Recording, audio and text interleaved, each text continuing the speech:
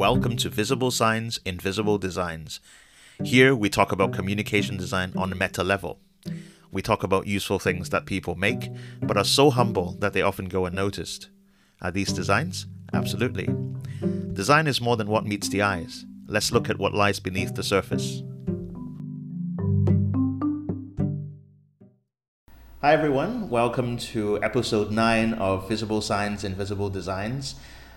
Today I'm actually recording from Vancouver, from Thomas Girard's podcast studio. I'm here for TED, and if you remember in episode 3, we invited Thomas to speak about how typography can save lives.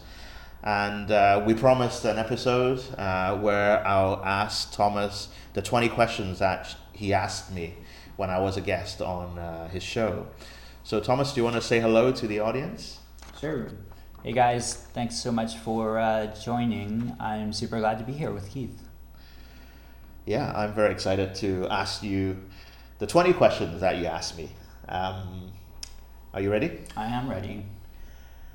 Tell me a little bit about yourself. What do you do? So these days, well, this is an interesting one because after I gave my TED talk, I had to start to define who I was, and that kind of came in terms of who I was going to be speaking to. So after that talk, I joined the international conference circuit and started speaking in a big part to audiences that were part of the academic community. I had been reaching designers for a long time and was using design language to describe who I am and what I do. But these days, I think I use the term scholar or author. That tends to be how Google describes me, and I trust Google. If Google says it, then that's probably right. So. Okay. I think you can define it as okay, scholar and author. Yeah. Okay. The second question is, what's a key piece of knowledge that makes you different? Yeah, I think I have more differences than I do sameness. So this is kind of a complex question to answer. A key piece of knowledge, I guess, would be that I have this scholar angle or this academic angle, but I don't have a traditional approach to coming to that. I started teaching really early on, just after finishing my undergrad and kind of going overseas and being a lecturer when I really wasn't qualified to be a lecturer, or to hold that. To hold that title was really kind of an exaggeration at that point. But I did realize that I wanted to be on this academic journey at that point and started to fill in the other pieces. But I've definitely done it kind of backwards. So that's me. There are many ways of getting into academia, I guess. I mean, traditional academia, the published material might not be very accessible. I mean, maybe there's some value in, getting the general public or the masses to understand a little bit more about design, I guess. I mean, so number 3, why this of all things? Why do you do what you do? It's been a personal journey for me. For a long time, I described what I did through a teaching statement, which you'll know about. I mean, you kind of have to put this, like an artist statement, but for an educator, you have to put this thing together and say what you did. I was teaching at Emily Carr at that time and was co-teaching with a professor there, Haig Armin, and he said, "This is not a teaching statement, this is your personal journey." And I really liked that kind of nomenclature and started using that word, personal journey. Right. Okay. So instead of saying as a teaching statement, you say it's a personal journey. Oh, that's cool. What does your future look like? I mean, the future is so precarious for so many of us. I'm invited to be on a AI and art panel here in Vancouver coming up, and have a number of prompts in that talk that I have to respond to, all about how AI is going to affect the future, essentially. And none of us know, and we're still in this kind of pioneering stage for all of this, and no different than any other time. I mean, early internet days were the same thing. People were like, is the internet gonna change everything? And it did and it didn't, right? I mean, it ended up being a tool like anything else, and it relies on humans, or relies on people to dictate what it does and what the future is that we use build it and how it gets built in that way. So I think the future is going to depend on us and how we use the tools in front of us, especially AI. Yeah. I think that's a fair vision into the future, into the very near future. I think. Yeah. So number 5, let's talk about location. How does the notion of place play into what you do?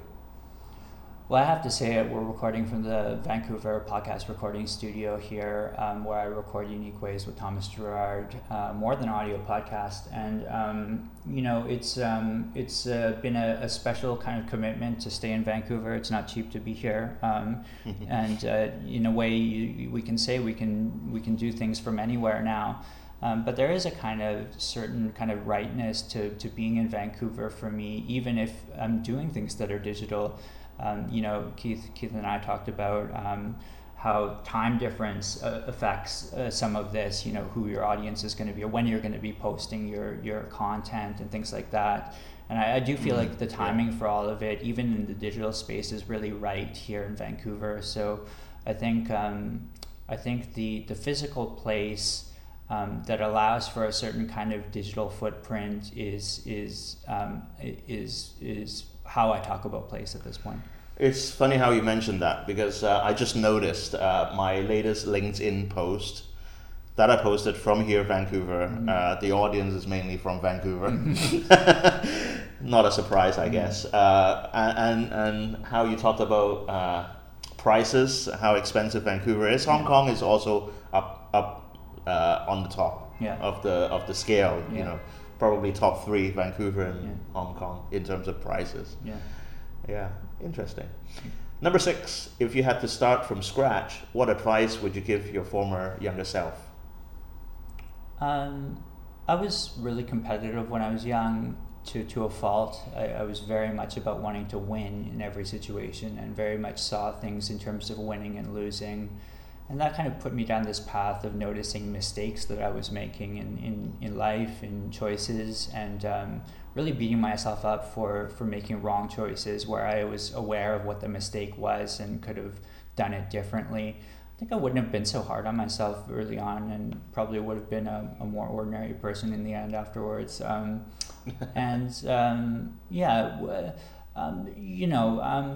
Giving that advice to myself, I can say that now and probably would have had an easier time. Would that have resulted in more success? And how do you define success? Of course, those kinds of things fall into that answer as well. Yeah, I guess, when you look back, hindsight is always, clearer. But I in the TED that I went to, one of the most inspiring takeaway for me was the talk about actually by Ben Zender, a conductor, using music as an analogy, about how we are so obsessed with the measurable things like winning or losing, like you mentioned, or good or bad, etc. We should really focus on possibility and kind of move divergently to increase possibilities. Yeah. Okay. So where were we? Number 7. What's your day in the life like? These days it's spent in the podcast recording studio, and I'm basically bricked in here. I don't leave unless I have to do a coffee run or something like that. Well, it's a nice space. It's a nice so space. I wouldn't leave either. So a day in my life is spent, vetting and recruiting guests for the podcast, recording sessions for the podcast, promoting the podcast from the podcast recording studio, occasionally going down and accepting a delivery for some physical item to spruce up the space here a little bit more. Definitely spent it here in the podcast recording studio in Vancouver. I was in Lisbon a couple weeks ago, and that was a special thing. And I do like the travel and the conferences, but definitely try to make a priority of staying in Vancouver and staying in this studio as much as I can to get stuff done. How was the conference? It It was great. I was extremely jet lagged. It was kind of not easy to sit through the lectures, as I was telling Keith about earlier, but very rich and good to see familiar faces. And in many ways, as an academic or scholar, that's where you connect to people in person, and the kind of return to that outside of pandemic and now being in person again was something special for me. Yeah. And you have more coming up, right? Yeah, I'll be speaking as a presenting delegate at the Sorbonne in Paris in June. I'll be talking about typography there. Great. Number 8, lifelong learning is a popular topic these days. How do you stay up to date? So I've had a kind of realization around this, which was that when I listen to music in the evening after my day is done, I get really inspired. I maybe have new ideas, or at least feel very much like this certain sense of rightness when I listen to music. I wouldn't kind of start naming the kinds of music that I listen to or the artists that I listen to, but I would say that just this process of listening to music teaches me in a way, and kind of internalizes in a way that is almost impossible for me to explain in a kind of relatable way. I would just say that I do learn by listening to music. Interesting. Yeah. Number 9, what tools do you use? Are you a digital nomad? That's a tough one. I like the physical aspect, and I do feel different about physical things compared to digital things. They're both extremely important, and having both of them in my life is extremely important. And I do see a kind of maximized value of physical things these days, and a maximized value of digital things these ways in a way that can't be discarded. There's so much conversation around be on your phone less, be on digital media less, and rather than do that, I went out and bought the most expensive phone I could afford, and kind of spend all my hours on the phone doing digital stuff. And then same with physical stuff. I buy the luxury items, and it makes me feel better. Yeah, I guess, the more digital we are, the more physical we also need to be as well. I guess the two need to kind of balance out each other, I think. Yeah. Okay. Number 10, how do you deal with work-life balance? Yeah, my answer is still asymmetry for this, which is the only way that I can describe it, and don't ask me to define that. I'm not even going to ask you asymmetric to which side, which side is larger, which side is smaller. Depends on the day. I won't ask you that. It's fine. Just let's leave it at that. 11, if you weren't doing what you do now, what would you be doing? There's a bit of a vulnerability reveal. My dad paid for my undergrad tuition, going to art school. If he hadn't paid for that, I wouldn't have been able to do post-secondary, which probably would have meant I would be working in some aspect of the family business, the broader family business, and a lot of that is in the construction industry, so I would probably be working in a lumberyard. All right. Yeah. What would you not like to do? Work in a lumberyard. Okay, fair enough. 13. What's your favorite word, quote, or sentence? I'm just staring at one of the posters in the studio. It's a Douglas Copeland poster that one of the guests pointed out. It says, "Machines are talking about you behind your back." I really like that. I think it's quite funny and quite true. Yeah, they are definitely listening to us behind our backs, talking about you. Okay, that's scary. 15. If you had to pick one word to describe yourself, what would it be? Vulnerable. Ah, okay. 16. What keeps you up at night? I sleep pretty well. I sleep deep. I sleep a lot. I prioritize sleep, in fact. So what keeps me up? Music. Too many beers. I'm not sure. Okay. I want to know the secret to that. How to sleep well. I think a lot of us need that. Yeah. 17. What's a dream you're chasing? I'd like to get to 140 episodes with the audio podcast, and I'd like to get to 10 episodes with the visual podcast for Unique Ways with Thomas Girard. And after that, I feel like more directions will fall into place, but I feel like that's kind of on my bucket list right now, and I need to do it. I think you're on your way to that. Yeah. 18. What inspires you? I'm inspired by the guests that I have on my podcast. I feel really lucky to have the people that I've had on. Richard Saul Werman, who pioneered the TED Talks. He was on the show, and I wouldn't say it was a particularly good episode, and he wasn't very happy. He was pretty grumpy, actually. But I'm actually so grateful that he was there. John Maeda, W. Millman, Timothy Goodman, Jessica Helfand, the list goes on. It's been amazing. Yeah, really amazing. 19. Any advice you'd like to share? Don't give up. Giving up is pointless. It just puts you in an inertia stage. You will have to deal with your problem anyways, or you'll have to find your opportunities anyways. So keep moving forward. Don't give up. That's a good advice. 20. How can our listeners keep tabs on you?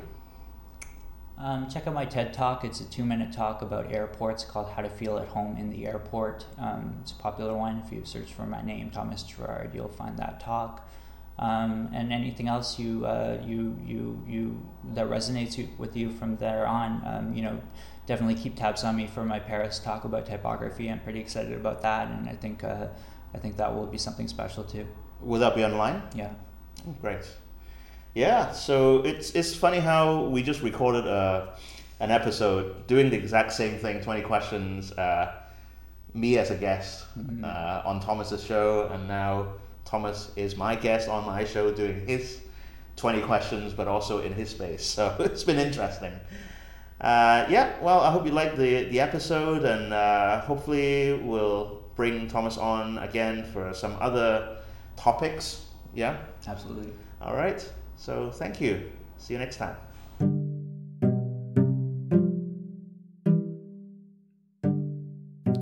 You've been listening to Visible Signs, Invisible Designs. Thanks for tuning in. If you liked this episode, please subscribe. You can find this show on Anchor.fm, Spotify, or Apple Podcast. Until next time.